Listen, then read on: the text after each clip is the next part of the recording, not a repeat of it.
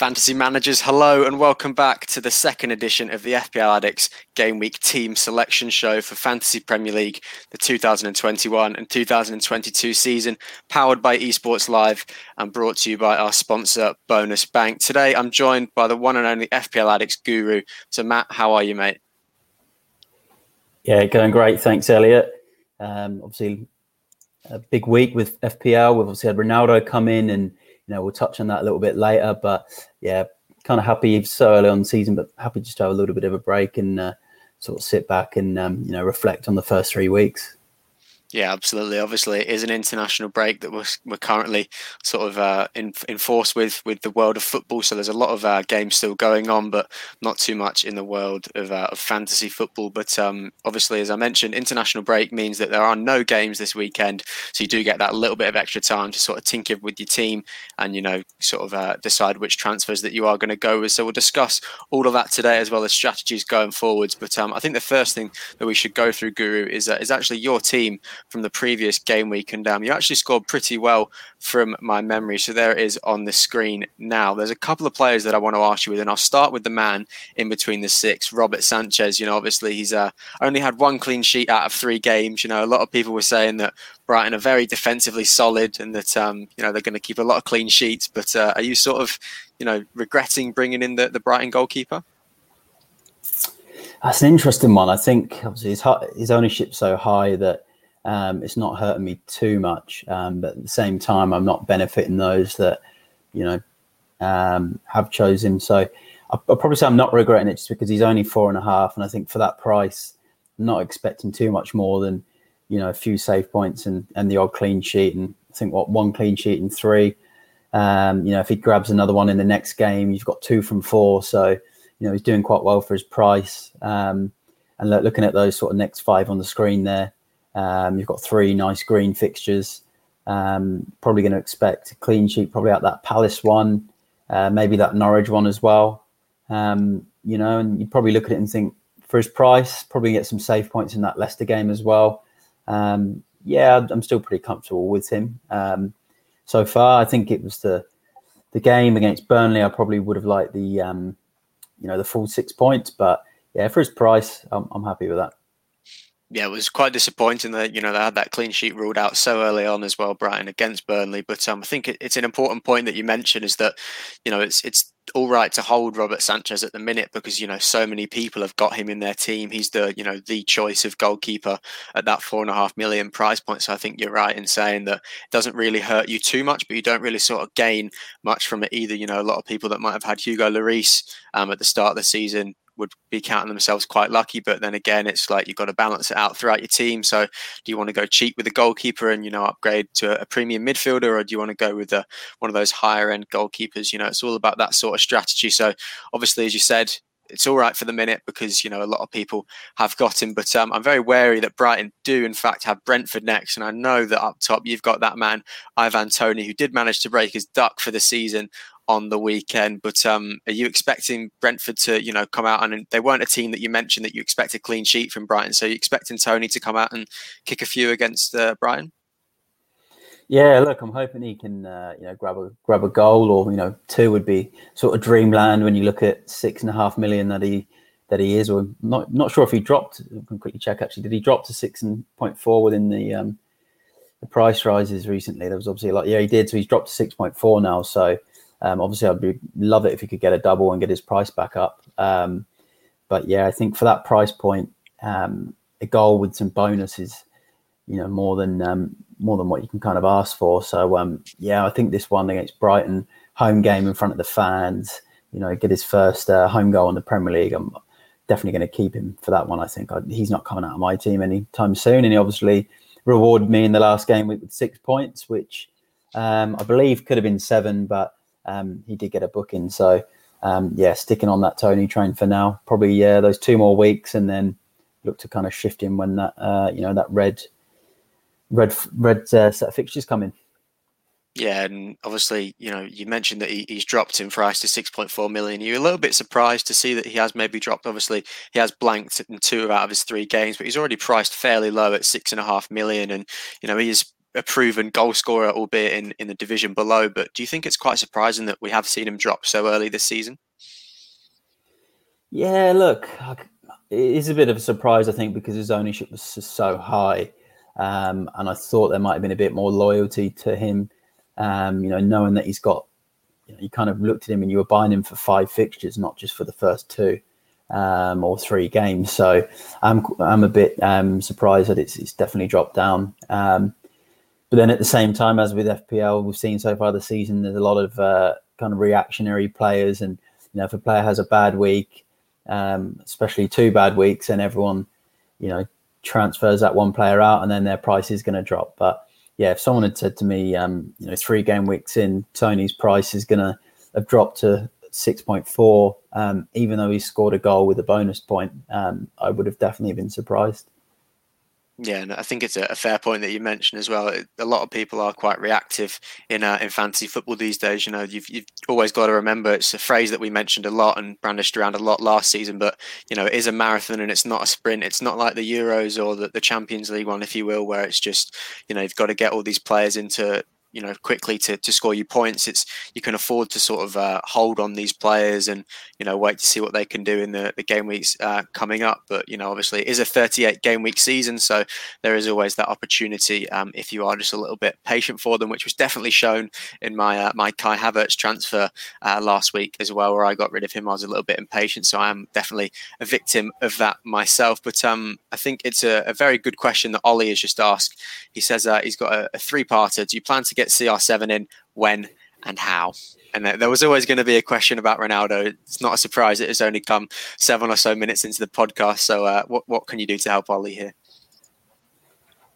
I feel like putting that one on ice for Ollie for now, and we will later on in the show. I've actually got a Ronaldo sort of special hot topic. So I've definitely got an answer for you, Ollie. So if you stay tuned into the the end of the podcast video cast, I'll definitely answer that in the 3 parts for you. So yeah, we'll leave it for then. No problem at all. Yeah, and as I mentioned, Ronaldo was always going to be a hot topic. We were talking about him a week ago on this podcast. He was the big point of discussion, all those premium strikers, and it hasn't changed a week on, so it's still on the mind of a lot of managers. But if we focus back on your team, your defence especially, I just want to talk about Livramento, and I know we spoke about him a fair bit on Wednesday's podcast. So if you haven't listened to that, it was me, the Guru, Ollie, Jack, Reedy and Statman Dave, the rest of the panel, and we all sort of reviewed our teams ever so briefly. But I just want to say how good he was against my team, Newcastle. He was central to most of the attacking things that they tried to do. It's a shame, obviously, from an FPL point of view for you that they weren't able to keep a clean sheet. I was absolutely delighted that we managed to put 2 past them. But I think, if anyone is out there, wondering, again, the reactive nature of FPL, you've got to hold on to a player like that for so cheap. I'm not going to be surprised to sort of see him rise in price, after he gets an attacking return or something like that, or, if Southampton can bolster up at the back and keep a couple of clean sheets. So he's definitely one that is planned to be in your team for quite a while. Do you think, Guru? Oh yeah, definitely. And I actually think he's already, we'll take a look. I think he's gone up to 4.1 already, and he's the first 4.1. He's the first FPL player in history of the game, I think, to go up 0.1 without any clean sheet or attacking returns. So yeah, that's it's pretty mad to think. It just shows you, once we get a guaranteed starter at that price, everyone will just transfer him in as, that enabler type of player. So he'll be in there long term. Unless, there's an opportunity to get, if defense really does become a priority where you've got to have, 5 sort of premium fullbacks, and you've got to, have maybe less talent in midfield and up front, then, that might then change. But for now, he's probably a mainstay for the whole season. And, part of that transfer was getting him in, knowing, Newcastle's probably a game that he has a chance of getting a return. He was so close, with that assist he should have had. There was a miss by one of the Saints forwards from about 2 yards. So that was a bit of a shame, but brought him in with the idea of, it was Veltman out, and what actually was disappointing because Veltman come out and he did play on the weekend, Veltman. So he come on at half time for Brighton and he got 1 point.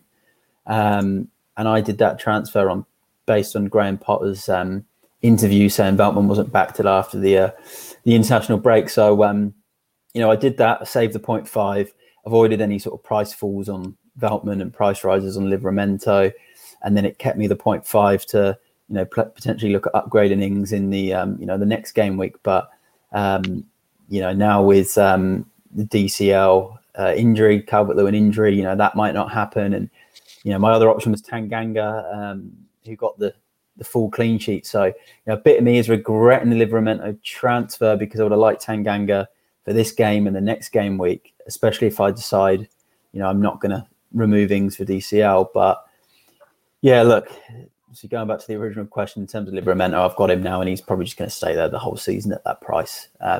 Unless he just, for whatever reason, gets dropped, then I might need to sort of find another enabler at that price point if there is any more. Yeah, and obviously there is a fair few, well, not a fair few, but a little bit of an abundance of those sort of 4 million around the price of defenders. Your likes of Duffy and Livramento this season that you can definitely just have sitting on your bench, and then if they do have a favourable fixture for that week, you can bring them in. But it was interesting that you talked about Calvert-Lewin and Richarlison. We've got a question from Pizza Boy, and he asks you what you think of Demarai Gray. He's been outstanding the past 2 game weeks, he says, and do you think he's a guaranteed starter at only 5.6% ownership? Yeah, he's a huge enabler right now. Like, we've obviously thrown that phrase around a lot this season. But yeah, he's probably one of the best ones right now, I think, at 5.5 million. He's got 2 goals.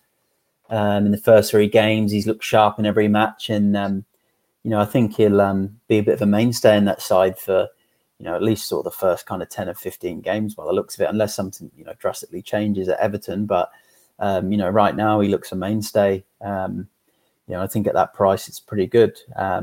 Look, whether or not he can keep these returns up, I wouldn't be putting him in with the hope that he's going to score every week, or score kind of every other week, because I don't think he'll keep that up for the season. I remember a few years ago at Leicester, and he was in the side most weeks, and it was quite hot and cold. So, you've got to expect that at that price he'll come in, and he's really just that 5th midfielder rotation shout, not someone you want to be looking at, guaranteeing you points every week, because I still don't think he'll get that. But if he's just a 5th midfielder rotation option, to kind of change your formation and stuff like that, then he's a really good option to have. So yeah, if you can afford that, 5th midfielder, you can get him in and do it. Yeah, and just one final question on your defence so far. One comes in from Ollie, and he asks what you think Tanganga's job security with Emerson coming in. What do you sort of think of that? Obviously the Brazilian has transferred to Spurs from the La Liga. So are you expecting Emerson to be starting over Tanganga now? And what sort of game week do you think that Nuno might decide to make that switch? It's a good question. I like the analogy there with his job security. So yeah, nice one, Ollie. I think looking at that, I'd probably say long term, long term would probably see a threat there with Emerson Royal coming in. But immediately, I don't think it will make a change for, say, the Palace game. And then you're probably not going to, potentially want Spurs assets for the 2 games after defensively, with the Chelsea game and the Derby game against Arsenal. So I'd probably say more long term. It probably is at threat, but maybe that sort of game week 9 or 10 sort of period. I don't think we're going to see anything immediately. But there has been a few sort of whispers, around the Spurs fans that we might revert to a back 3, which Nuno did have quite a lot of Wolves. So you'd probably see Sanchez, Romero, and Tanganga in there, with Reguilon and Emerson Royal. So if they did revert to a back 3, you're probably going to want to be looking at Reguilon and Emerson Royal as fullbacks, because they'll be quite attacking. But yeah, I'd probably say if you've got him, stick with him. But yeah, kind of be a bit cautious, because that game week 9 or 10 is probably the period I think that we might see a change if Spurs don't change formation.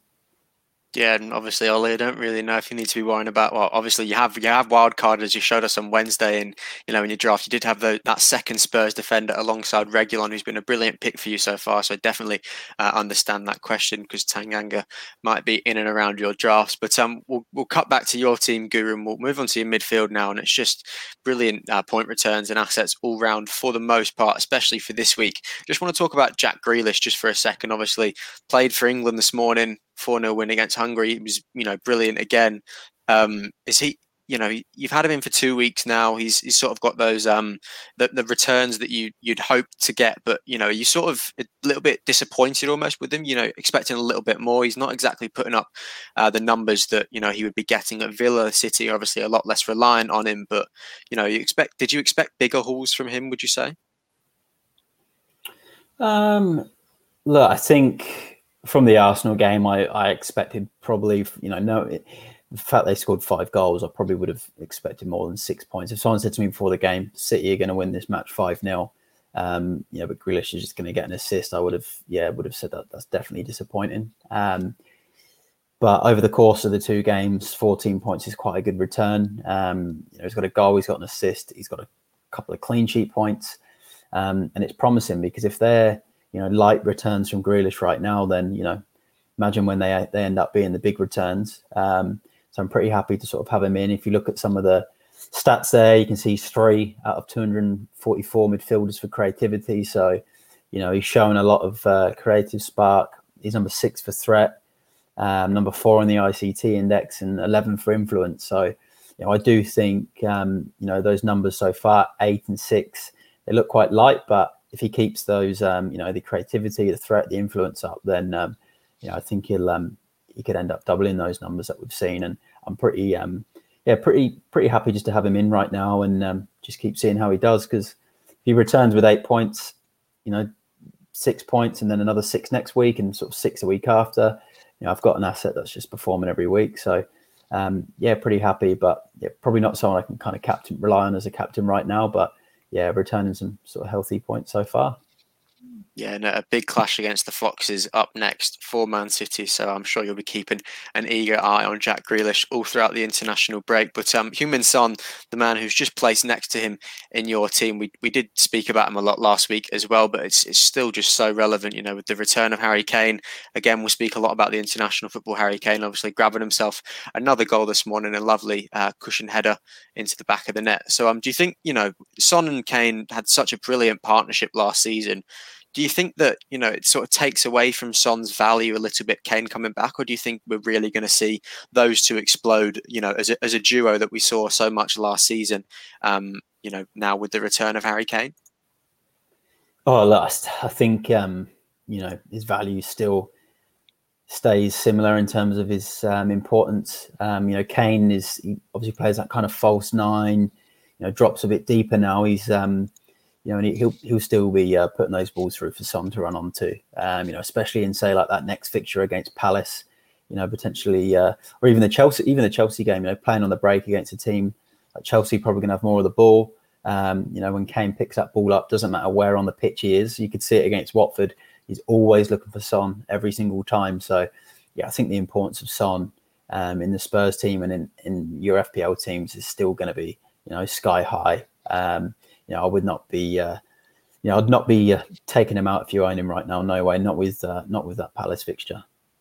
Yeah, and especially 2 returns from 3 games. I'm sure you'd definitely take that if someone had offered you that heading into the first international break of the season. But we're just going to cut back to the defence just for a little bit because we've got a fair few comments regarding that. So just remember, if you are watching live, drop as many comments as you'd like and we can do our best to get to them. And don't forget to like and subscribe so that you never miss an upload. But it's from Daniel, and he asks, we've had a lot of the Reece James chat. Game week 7, Reece James, he's going to have it tattooed on him at some point, I think. But he says, Marcus Alonso, is he a good option? He seems to be starting a lot for Chelsea over Ben Chilwell for this season. And he says he wants that Carlos Alberto 70 vibe. Look, Alonso has got that kind of, Samba football vibe to him. He just, gets forward so much and bombs up that left-hand side. He's definitely one to sort of consider, again, like we always speak about that game week 7 onwards. So if he's still in the team at that point, then, you've got to consider him. I remember about 3-4 years ago in FPL when Alonso was just so high up the pitch and he was just scoring goals for fun for Chelsea. There was one game against Leicester, it was a few years back, and I think he got 2 goals from defence. He ended up with a clean sheet. He got an absolute monster score, and he's just a massive threat for Chelsea. So I think keep your eyes on him. If around game week 7 he's still in that starting lineup in the Premier League, then yeah, you're probably going to have to sort of think about putting him in your team, because then obviously there's Chilwell, who's brilliant as well and a big attacking threat. But you'd probably think that Chilwell would then play in the cups in the Champions League. So yeah, he's definitely one to keep an eye out for. But again, yeah, you can just never trust Chelsea and Tuchel and the amount of options and rotation they have. But yeah, to sort of answer your question, I'd be keeping very close eyes on him. He's got potential to get big scores. And I think the thing about Alonso that's so good about him is he's always got that free kick in his locker, and he can always be a captain shout as well, I think. So yeah, I really like that shout. And I think a lot of people forget that, Marcos Alonso has been such a brilliant asset for FPL at spells for, so many seasons now, going back as soon as I can remember, when I sort of started playing, when he was just, even new to Chelsea in the Premier League. He's been such a brilliant asset for so long. And as you say, he's dangerous from set pieces, free kicks. And with the system that Chelsea play, with those sort of overlapping fullbacks, there's always the opportunity that he's going to find himself in a shooting position for Chelsea. So I think, Marcos Alonso is a brilliant shout, but it's much the same like Man City, isn't it? There's always that off chance that Tuchel just decides one Friday night, going to start Chilwell this week. Alonso can get his rest. It's that sort of system where they've got the players that they can rotate in and out if that is what Tuchel wants for that week. So it's definitely an interesting one. But a lot of people would have slept on Marcos Alonso at the start of the season, but he seems to be getting the start now and favoured by Tuchel. So I definitely think it's a very good shout. We'll move on to Mohamed Salah, and there's not too much to say about him, is there really, other than the fact that I'm going to assume that you're going to be sticking with him for a fair bit of the foreseeable future, Matt. Oh, 100%. He's staying in my team, and I'll kind of give you a little bit of an idea now as to why. Just look at these fixtures. How can you not have him? Leeds away is going to be. It should be an open game. You then got Palace at home, Brentford away, City game. Okay, looks tough on paper, but then Watford, Brighton. So sort of these next sort of what we got there 4, 5, 6, 7 sort of fixtures. He's got a lot of green in there. Showed against Chelsea in the tough one. That he can still find points. Obviously, got the penalty, got the bonus. So yeah, Salah stays for me. Yeah, I can't really look past him. There's probably not really too many games in there that, if you ask me, will Salah score, that I'd say no. I feel like he can just score in any fixture, and he's fixture proof. And Liverpool have looked pretty good as well at the start of the season. So yeah, he'll be staying in my team. There's definitely no way he's leaving anytime soon. Yeah, and if you were asked to define, a fixture-proof asset in FPL this season, I think Mohamed Salah is definitely up there with contention to be one of the first choices for a lot of people. But Bruno Fernandes rounds out your midfield, and we will touch on him a little bit later, and that man in your defence, Amartey, in a little bit of a stick or twist section. But without revealing too much, Guru, do you think that, the arrival of Ronaldo, similar to the Kane and Son, in my opinion, the reliance on Bruno for Man United, the burden might be lifted for Bruno a little bit with Ronaldo's arrival, but do you think that's going to elevate Bruno because he's going to have another outlet of supply for his assists and stuff like that? Then we might just see a little bit of a withdrawal on his goals and his penalties, as we always say. Bruno and penalties, it's one of the first things that pops to your mind. But do you think that he's still going to be worth having in even with the arrival of CR7? I think short term we're just going to have to. I think it's just more of a sort of case by case, take it as it comes. I think it all does look quite positive for him. If he keeps penalties, they'll probably win more pens now with Ronaldo. Got a chance of winning more pens for the team. And if Fernandes is still on them, which he could, I think his ratio of penalties I saw the other day, is better than Ronaldo's. He probably is a better penalty taker than Ronaldo as well. We saw Ronaldo miss one for Portugal the other night, so he's missed a few in the past. I think Bruno is pretty immaculate from that. So, I'd be surprised if he does lose his penalty duties. So if he doesn't lose them, and then having Ronaldo in the team with him, I think it makes him a stronger asset, because Ronaldo's going to be dragging places out left, right, and centre. Leaving gaps and space for Fernandes to kind of capitalise on, and the opposition's probably not going to be focusing as much on Bruno. They'll be focusing on Ronaldo, and yeah, I think he's definitely one just in the short term. Just keep him. What I'm kind of struggling with a lot of the community at the moment is just getting shot at Bruno already, and you're thinking there's that Newcastle game coming up, and you're taking a -4 or a -8 to bring Ronaldo in when you've got Bruno Fernandes just there ready to be captained against the Toon. So yeah, I think sort of the short term, Newcastle, West Ham up to the Villa game, you want to keep him and see how he goes, because he didn't spend 12 million in Bruno just to have him for sort of 3 matches and dispose of him. So yeah, he's another one that's staying for me as well. Yeah, I think it's a very sensible answer from you there, Guru. But if you are watching along live, let us know, give us your opinion on the situation with Ronaldo and Bruno. Do you think it's going to make Bruno a little bit redundant for this season at his, expensive price? And you think Ronaldo is going to be the better asset? Or do you think that together they're going to form a Kane-Son type partnership in the league and, sort of start to tear things up? We've already got a comment from Daniel about that. He says short-term, play wild card and triple captain CR7. So, Guru, what's your opinion on that one? Yeah, look, there's obviously everyone's entitled to their own opinion, but for me, 4 weeks into the season, I would not be burning a triple captain and a wild card. Is probably not something on my radar.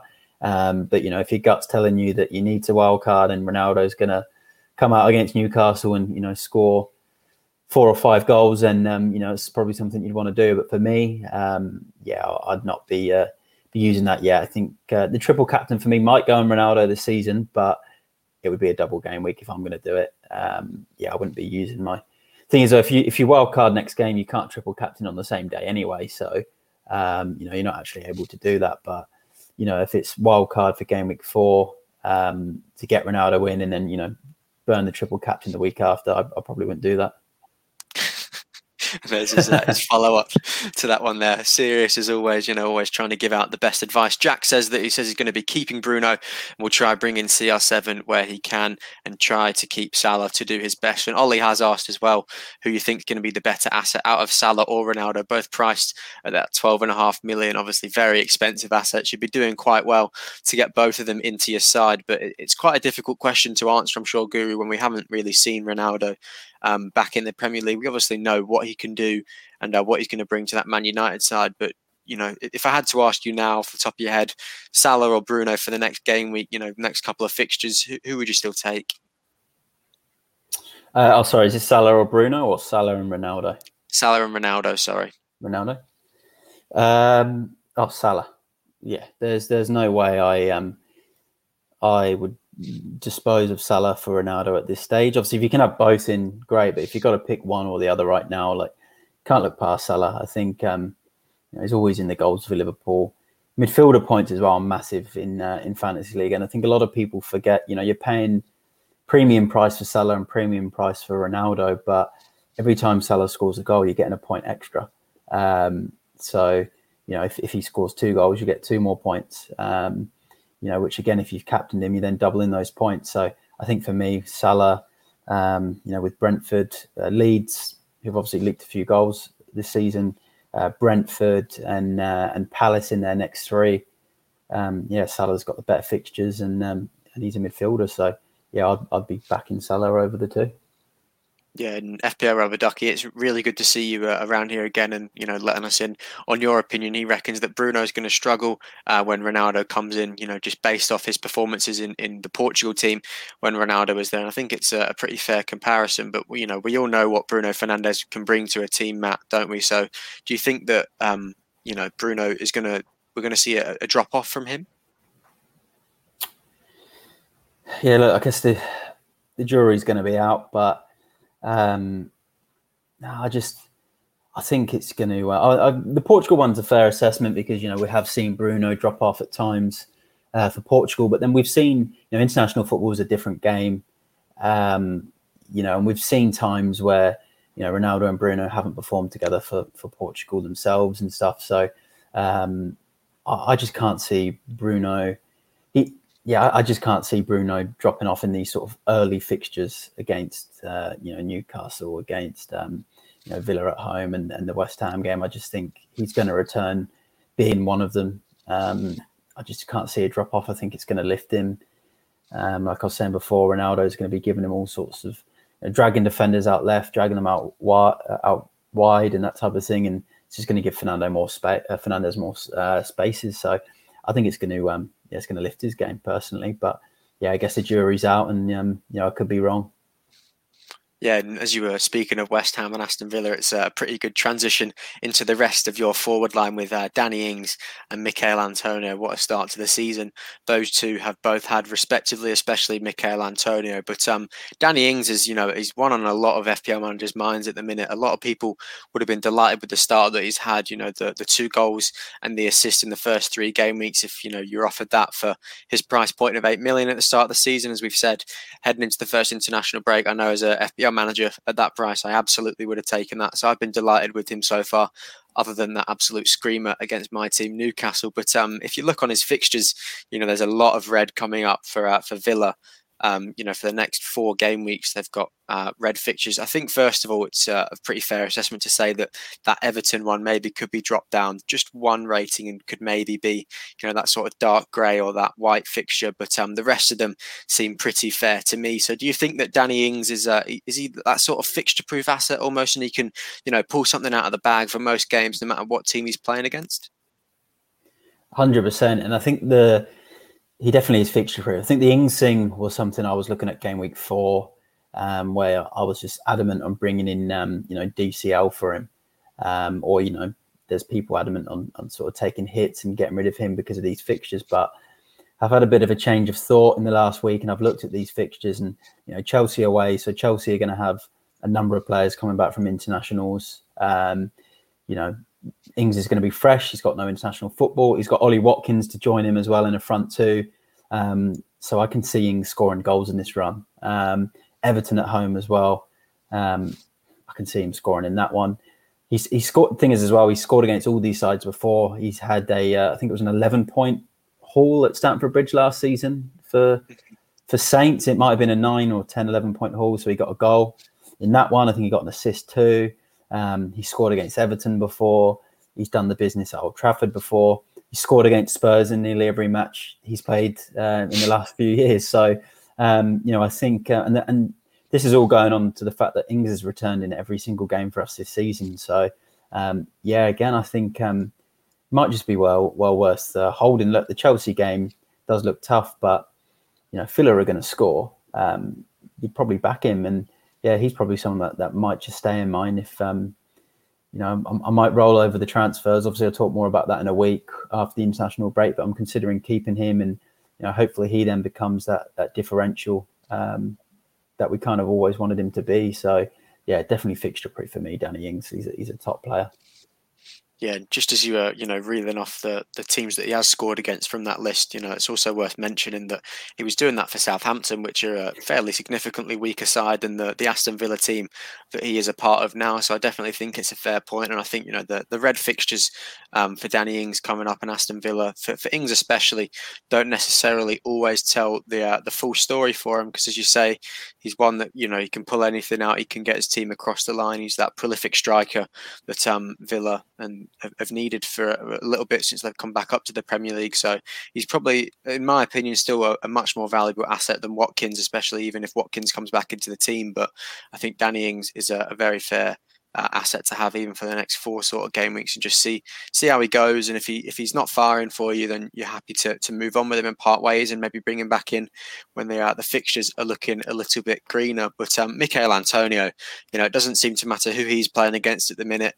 He's just getting points left, right, and centre, isn't he, Guru? So it's a fairly safe assessment to say that he won't be a part of your transfer plans for next game week. Oh, there's no way he's coming out of my side anytime soon. And obviously the community who follow our podcast probably know he's in my draft team as well. Managed to get him on a trade with Ollie pretty early on. So, he's doing the business for me on all fronts. Won't be leaving my side. He's number 1 there in threat, number 3 in creativity, 1 in influence, 1 in the ICT index overall. So, you'd be crazy to get rid of him right now. But there might be a stage where, things do change for him. He's obviously known to have quite, dodgy hamstrings, and West Ham are going to be in the Europa League 2 games a week.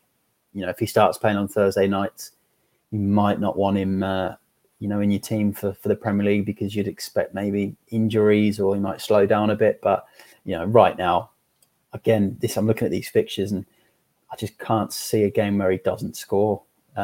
Saints, can see him scoring in that.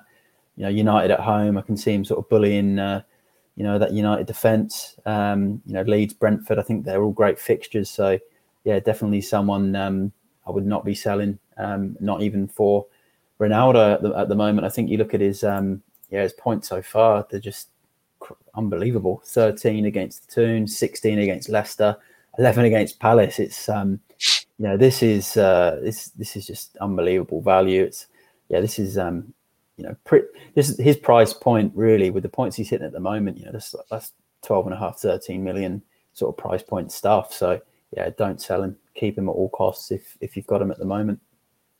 Yeah, and I just want to fling it back to a tweet that I definitely mentioned on the podcast last week, but it was, revolving around the Ronaldo, Kane, Lukaku debate. And it was, someone said that it's difficult, with all those three assets, but it's even more difficult realising that you've got to fit all three of those in when one of the spots is already vacant with Michail Antonio, because he's just so essential for FPL managers at the minute. As I've said, he's doing the business left, right and centre for West Ham. And as you said, three game weeks, 3 double-digit hauls. It's you'd expect that from your Salahs and your Fernandezes, and you'd be delighted with that. But for someone that started at 7.5 million, absolutely, you'd be crazy not to have taken that at the start of the season. But Chris Reed has got a little question for us, just quickly, if we can reel this off the top of our head.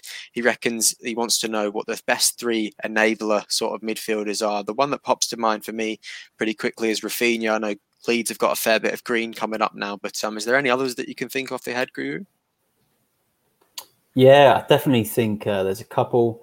I'm going to go with Odegaard from Arsenal. I know they've obviously not started the season well at all, haven't scored a goal in the league, but their run does get better. Look, we can sort of hover on Ben White quickly, and we'll just have a look at the fixtures, and I can actually see Arsenal, getting some stability back and potentially some points in the Norwich Burnley game, and there's a bit more green sort of coming up later on with Palace and Villa at home. So someone like Odegaard, he's 5.5 million at the moment. Probably going to be on a few set pieces as well, I believe. I think last year he was on a few free kicks for Arsenal. You've got Emil Smith-Rowe as well. So they're definitely a couple to look out for.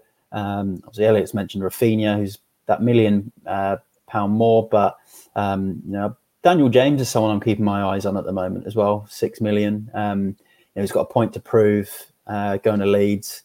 I think they've said he's got to lose weight and, that type of stuff and get back into shape. But he showed in his early days at United that he does know where the net is. And, when he's fit, he's a good player. So I think Daniel James at 6 million definitely one to look out for. And, another one which Jack's going to appreciate me saying this one, because, him and me have had a bit of a debate about this player. But there's a Wolves player, Traore, who I think 6 million is someone that, okay, he hasn't been able to sort of hit a barn door as of yet, but I think with this run for Wolves, he will eventually not just score goals, but he will be getting assists for the likes of Trincao and Jimenez. So, there's been a bit of a sort of debate around the podcast with me and Jack about me sort of liking Traore because he was linked with Spurs, but I do generally think he's a genuine enabler for this sort of next 4 or 5 games. The underlying stats are kind of there in terms of the shots he's getting off on goal, the amount of dribbles that he's making. But obviously he can't hit that barn door right now. But yeah, he's definitely sort of a big enabler for me. So I'm liking Traore. What I see, I think he's got that potential. So 2 years ago, he was about 5.5 million in FPL, and he was in everyone's team for kind of the back end of the season. And I think we could see that type of form again. Wolves have got Watford next. I think they've got Brentford in there as well, the likes of Norwich. And it's a really nice set of fixtures for Wolves. So, yeah, Traore probably sort of rounds up those kind of enablers. Yeah, and I think it's a very good point that you made. The back end of that 18-19 season, I definitely remember having both Raul Jimenez and Adama Traore in my team because they had that sort of partnership together. I remember a game against Southampton where they actually went 2-0 down, came up 3-2 winners. The Man City game where, Jimenez and Adama were combining for goals down at the Molineux. So he's definitely a good asset. And I did read, I don't look into expected goals too much, but a lot of Traore's, misses and stuff like that, a lot of people say that they don't actually come from too high of an expected goal. But obviously we're diving into something quite statistical there and not really something that I pay too much attention to. But that sort of wraps up your team, Guru. And obviously for everyone that is watching now, you're going to have to come back next week on Friday, same time, to see which transfers that the Guru has made. But we'll move on to a more discussion sort of based section now. And we'll start with Rory's question because it leads me right into this sort of stick or twist section. And he asked the best player to transfer in for Harvey Barnes. So he was my first one that I sort of just wanted to ask you about, Guru, because there's been a lot of FPL managers that are absolutely disappointed with the start that Harvey Barnes has had. So first of all, I just want to ask you, if he's in people's teams, do you think they should stick with him or should they twist and, sort of look for a different outlet in their midfield? Yeah, I'm not someone to react, but 3 games in, 7 million. There's better options below that. I'd be twisting on Harvey Barnes right now. He's just not shown any sort of promise, which is a shame because he's obviously a good FPL asset to have. But yeah, I'd be twisting, and I think you could probably look at the likes of Rafinha if you don't have him. Other than the Liverpool game, they've got a good run. You can look at Trincao or Traore from Wolves. I think both of those players are going to get in good positions. They're both 6 million. Got Benrahma. There's so many options. Even Daniel James, who I mentioned before, sort of see how he goes, and then you can save yourself $1 million and get him in. So yeah, lots of options, and I'd probably be downgrading and sort of banking $1 million or so by getting rid. And Daniel's made a very good point with the sort of situation at Leeds at the minute with Daniel James's transfer. A lot of people are saying that Rafinha will move sort of inside to that sort of number 10 role, where I'm sure he would absolutely flourish, and would allow Dan James to use that blistering pace that we all know he has. But Pizza Boy also makes a very fair point. He says that the likes of Jack Harrison and Dallas, were both very good for Leeds last season. So I think that there definitely are some pretty good options as well. But I would definitely agree with you there. Harvey Barnes was in a fair few of my drafts at the start of the season, and if he's blanking in all 3 of these games, I think there's a lot of midfielders in and around him that could definitely be doing better for your teams. But the second one was a man that we sort of missed going through with your team, and it's Amartey from Leicester. He was obviously, that 4 million defender that, we got the news so late that he was going to be, involved with Leicester's early season plans due to injuries. But, he hasn't really had too many returns. He's had that 1 clean sheet for Leicester on the first game. But do you think he's worth keeping for a lot of people? Or do you think the likes of Duffy and Livramento are sort of overshadowing him in the minute? Yeah, look, again, he's so cheap. He's just someone that if you're going to have him now going forward, it's kind of just to get some money in your team. You'll probably be putting him on the bench because I think Vestergaard will come back into the team. You've got Johnny Evans to come back as well. I don't think we'll be seeing too much game time going forward in the league for Amartey. Leicester have conceded goals with him in the last couple of games as well. So, yeah, if there's another £4 million player, coming in or playing, like your Livramento. I think there was another one with Wolves as well. No, it's Kilman actually. Kilman's 4.5 this week. Not that man on the screen there. Yeah, well, he's one. I'd say he's 4.5. He's one that I'm actually. If I decide, obviously we'll talk more next week. But if I decide I'm going to keep Ings, Marcel is potentially going to be my my sort of transfer. I think he's a solid. He's looking solid. Wolves obviously only conceded. I've conceded in each game, but they've been unlucky with the goals they've conceded. And I think there's going to be a lot of clean sheets in that team, and I think Marcel is definitely one to keep an eye out on. He gets on the ball a lot as well. He's kind of a ball playing, central defender, which is what you want because the more touches they get on the ball, the more chance they're going to get of a bonus point, and to do well in the BPS. So definitely liking Marcel. And in terms of Amartey, I think if you're kind of having him in your team because you want to play him. It's probably not the best idea because Leicester are conceding goals and he's going to, probably leave that team once Evans and Vestergaard come back, which, by the sounds of it, they're going to be back pretty swiftly. So, you could probably go for Livramento instead. Yeah, I think it's a very fair point. And if you are watching live, but we'd appreciate any sort of comments about that sort of, those cheap sort of enabler defenders, other than the classic ones like your Duffys and your Livramentos. If there's any other sort of gold mines that you think a lot of FPL managers could be hitting. But the last one on the radar for the stick or twist is Bruno Fernandes, Matt. And we've spoken a lot about him and what Ronaldo sort of means. But is your contention going to be the same for that? Stick with Bruno for the meantime, see what sort of effect that Ronaldo has on him, and then sort of make an educated decision from there? Yeah, look, if it's one or the other, and you've already got Bruno right now, I'd say stick. Yeah, why not? You've put the investment in him. You've trusted him in the sort of the early stages. He's got a really good return. In the first game week, he was unlucky not to grab a goal at Wolves. He was offside. So yeah, I think if you've already got Fernandes, you might as well just keep him. If you decide in between the two and you've got neither of them, I'd probably then sway more towards, all right, well, you can kind of already sort of afford to get Ronaldo in. But if it's a case of just sort of sticking with someone now, then you got to stick with Bruno. I just think it's not worth transferring out a premium Man United player in midfield to, bring in a premium Man United forward where you're probably going to have to take a hit that way. So just stick with him. Yeah, we've got another question from Pizza Boy, and he asked for your opinion on Saul, or however you pronounce his name, the was of Atletico Madrid, now on loan at Chelsea. I've seen a lot of people weigh in on their decision on him on Twitter, but will you be calling Saul into your team, or do you think that you'll sort of be holding off with him? Yeah, look, I'm just having a quick double check on him now on my other screen just to get confirmation on his price at the moment. I'm not sure if he's had a price reveal just yet, has he? I don't think so. I'm not sure if he's been added in. No, I don't think he's been added in. Look, here he is. Sorry, he's 5.5 million. So it's like you can say. Yeah. So look, we've seen him play.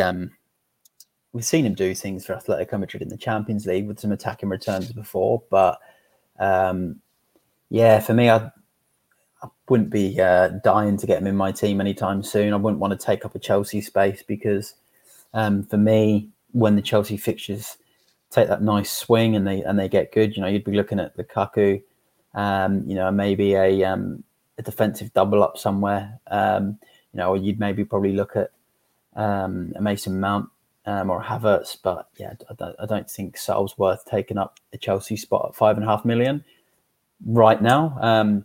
Again, though, I guess it just depends on what Tuchel decides to do, where he decides to play him. But yeah, my immediate thoughts on putting him in would be no.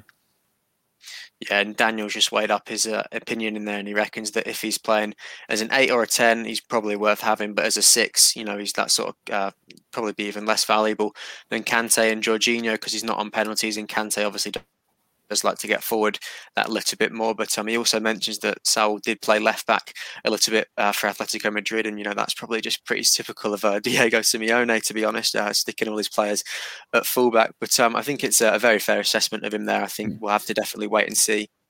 Yeah, I think for Champions League fantasy, it's probably a different story because that's probably where you're going to see him play a lot of minutes as well, and you've got that extra point for 3 ball recovery. So yeah, if you're in our Champions League fantasy league, then probably put him in there. But again, yeah, we'll save that one for our Champions League podcast. But yeah, Premier League, I'd hold off for now.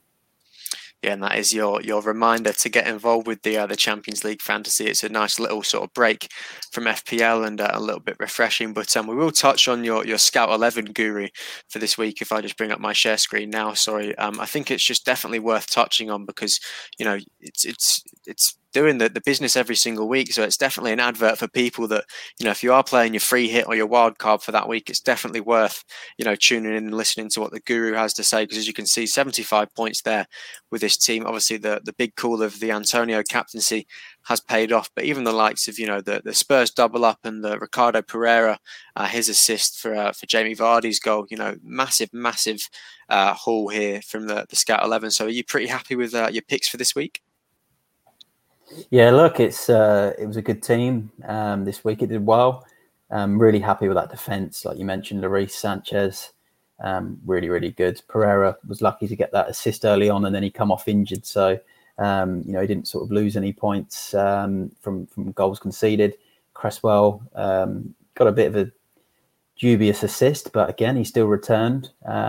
Son did the business. Yeah, bit of disappointment with Fina, Barnes and Fernandes, but it was more than made up with that front three. Antonio Hall as captain, which we kind of all hoped and knew he would. Ings got another return, but I think the one I'm most happy with this week is Gabriel Jesus, who I think he only got about 60 minutes, but he's come out of 12 points. He's 8.5 million or so.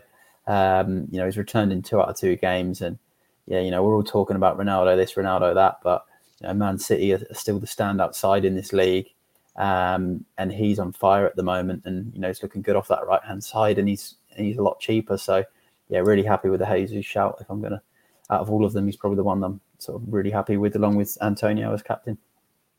Yeah, and I'm sure he gets the Daniel Capellaro stamp of approval as well. Gabriel Jesus, being Brazilian, we know he likes his Bobby Dazzlers, as he says, his entertainers, the exciting players, and Gabriel Jesus would definitely fit under there, and he's one that I've definitely benefited from. He's been in my draft team for a little bit, so he's definitely done really well for me. But as I mentioned, it's definitely, the Scout 11 is definitely important.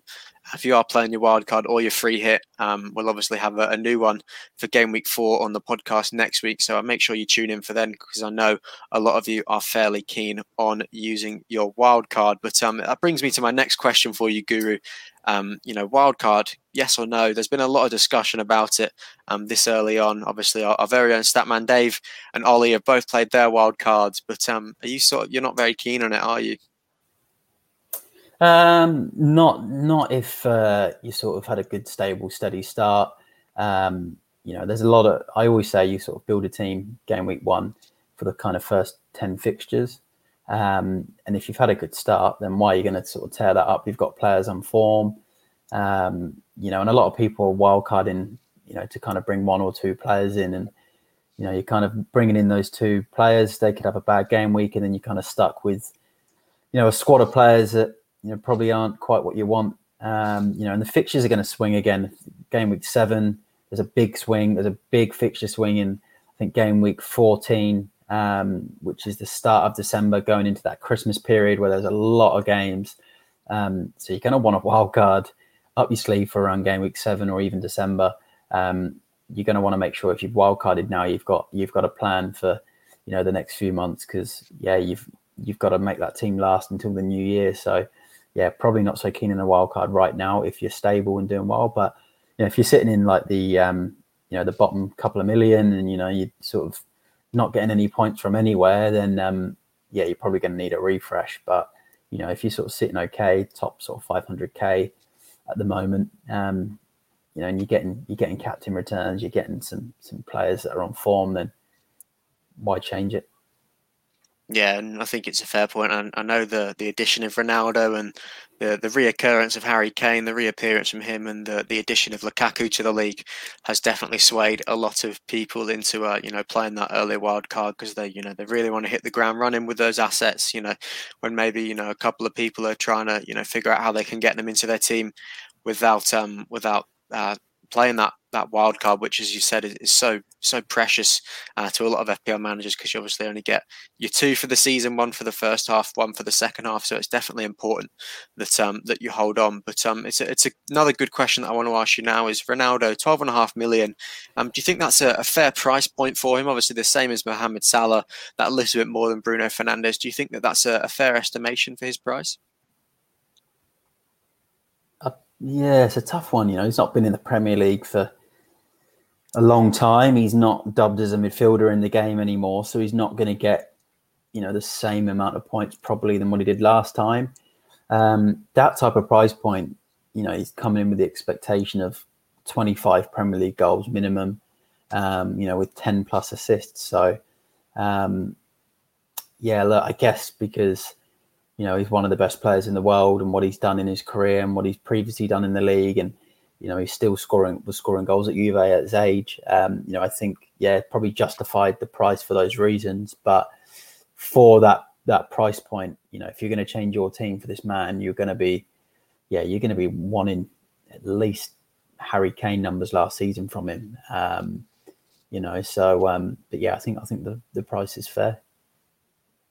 Yeah, I think it's a very fair point that you make. Obviously, a lot of people know that it's Cristiano Ronaldo, such a big name in world football, considered as the greatest of all time by a lot of people, not the Man United fans for that small period of time when he was going to be going to Man City. But parity has been restored for them. So they definitely think that he is the greatest player to ever grace the pitch. But, you're definitely not going to be one that's going to, bend the goalpost too much with your team and sacrifice too much to bring Ronaldo in early on then, do you think, Guru? Look, if I had the space up front, say I had the money and I could do a straight swap for one of my strikers that wasn't Antonio, then I'd do it for the Newcastle game, just because everyone really wants Ronaldo in their team. But because I've got to either use a wild card or take a -4 or a few different hits, I don't want to mess up my my transfer strategy or my transfer plan right now.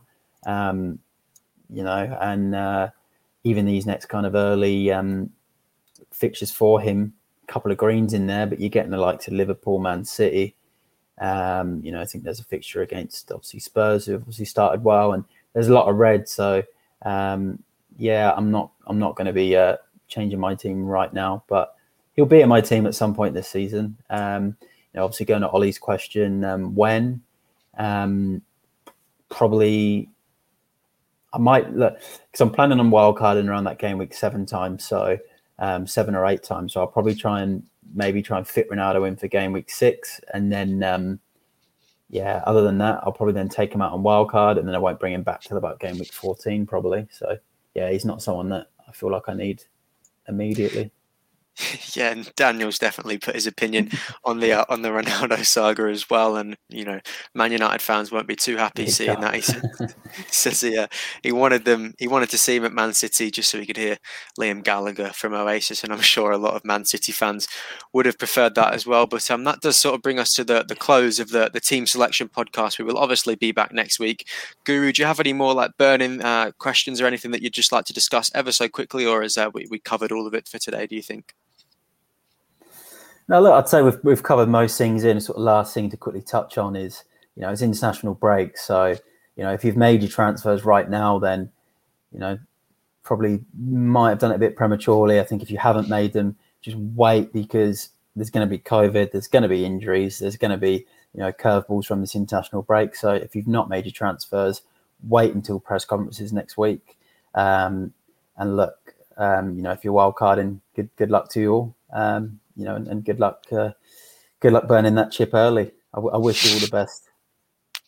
Some passive aggressive but wise words there from the Guru. We will definitely leave you on that with just a quick reminder to join the UCL Fantasy League for FPL addicts as well. We'll play a short little bit now, but get your team made for that. It's going to be a lot of fun. We'll obviously be running our free and our paid league, so just a quick reminder to get involved. But I hope you have a good night, good morning, wherever you are in the world, and that you're happy and that you're safe. And we'll take care, and fingers crossed that no players get injured for the rest of the international break for you. FPL addicts are delighted to be bringing you the Champions League Fantasy Football. You can register your team now and create your squad. Head to bit.ly/FPL Addicts UCL.